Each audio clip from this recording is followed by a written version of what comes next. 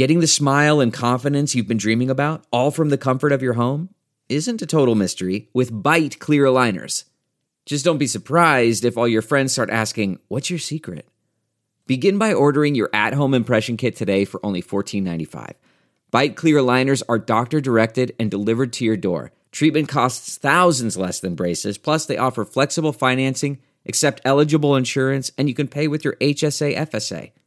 Get 80% off your impression kit when you use code WONDERY at Byte.com. That's BYTE.com.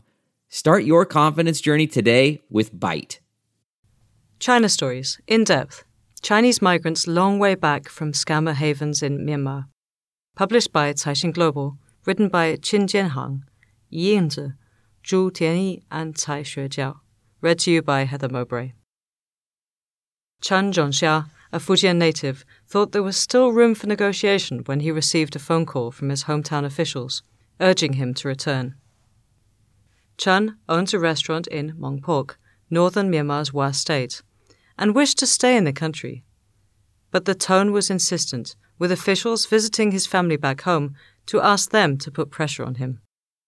In mid-May, authorities in Chen's hometown issued a notice telling Chinese nationals suspected of violating the right to stay in northern Myanmar to return to China and turn themselves in before June 30th. Chen had crossed the border illegally and was therefore a target of the rule. Chen had moved to Hua State after the business he ran in his hometown had failed over a year earlier. Many Chinese nationals are in Myanmar for similar reasons, as setbacks at home have driven them across China's southern border in search of money-making opportunities. Zhou Yutang spent a hectic August coordinating fellow Chinese nationals' efforts to go home. The huge number of Chinese nationals leaving Myanmar is like a receding tide, he said, from his home in Hua State. And tens of thousands are still waiting.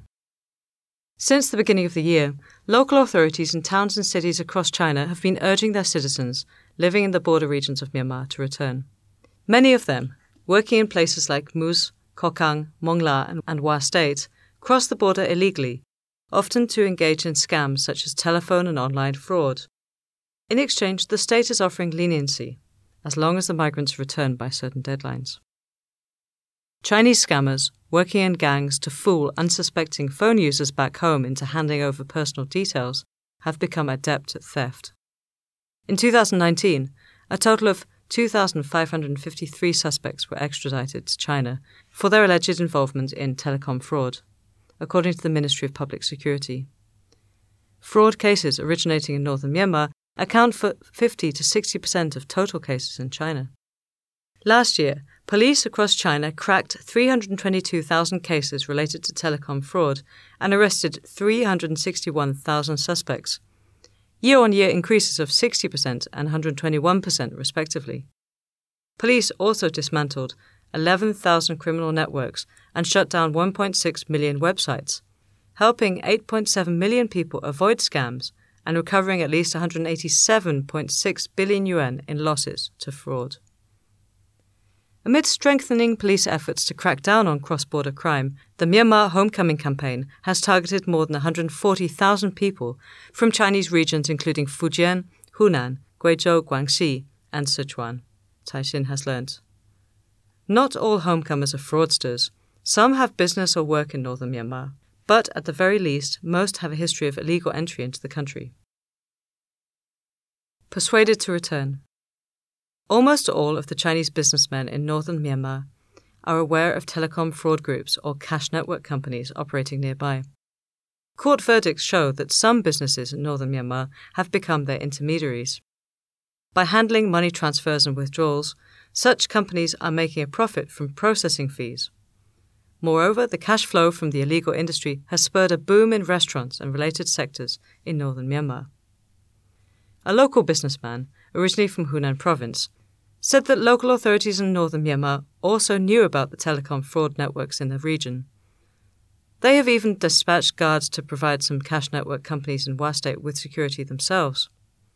However, since Chinese provinces began taking action, local authorities in June decided it was time to dismantle the local cash network industry, a source close to the Hua State government told Caixin.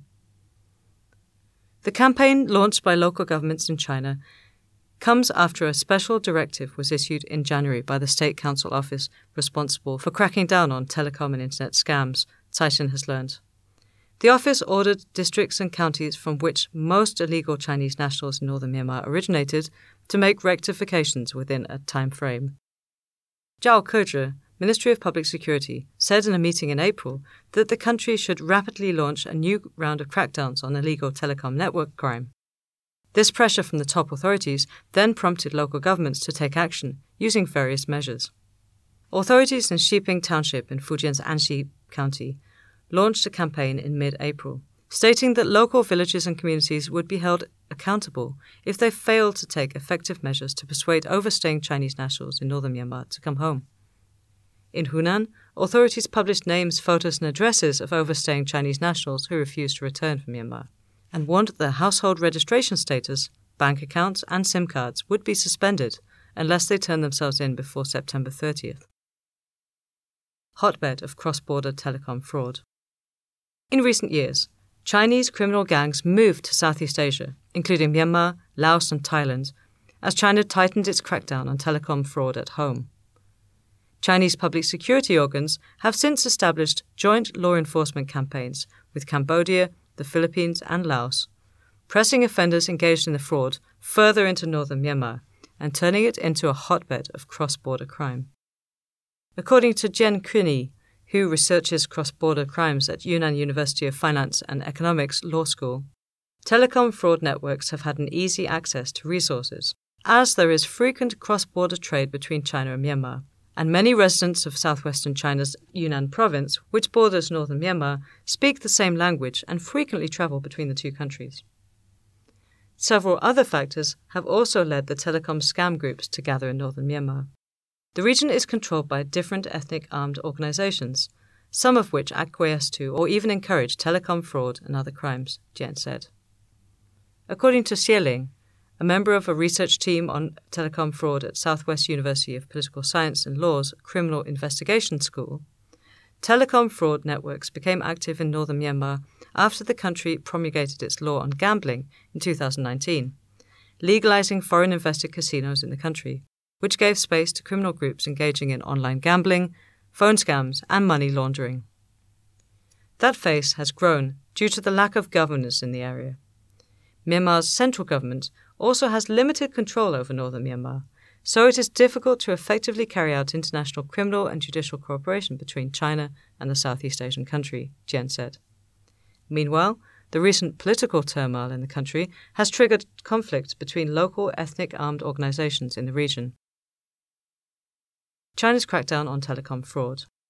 The nationwide crackdown on telecom fraud in northern Myanmar is part of ongoing efforts that began in 2019.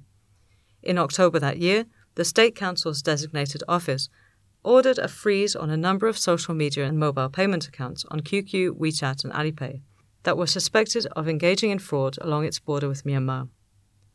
Strict border controls, imposed by China during the pandemic and tested this summer by recurrent COVID-19 clusters in the area, have meant Chinese authorities can only oversee the campaign at arm's length. In October 2020, a nationwide card-breaking campaign was launched to crack down on illicit bank card transactions in a bid to combat telecoms fraud and online cross-border gambling.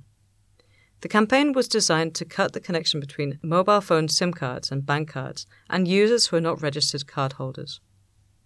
The ongoing campaign has raised the cost to criminal groups, and they have become more cautious amid strengthened crackdown efforts, with some overseas criminal networks switching base more frequently than ever before, Xie said.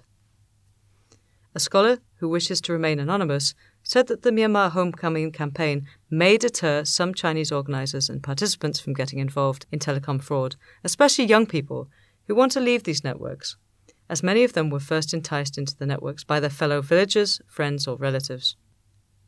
However, the method can be less effective in dealing with repeat or money-driven offenders. Now, the strengthened crackdown could prompt criminal networks in northern Myanmar to stay on the move, the scholar said, and the Myanmar town of Mirawaddy, close to its border with Thailand, could be their next stop. Zhou Yutang and Chen Zhongxia are pseudonyms.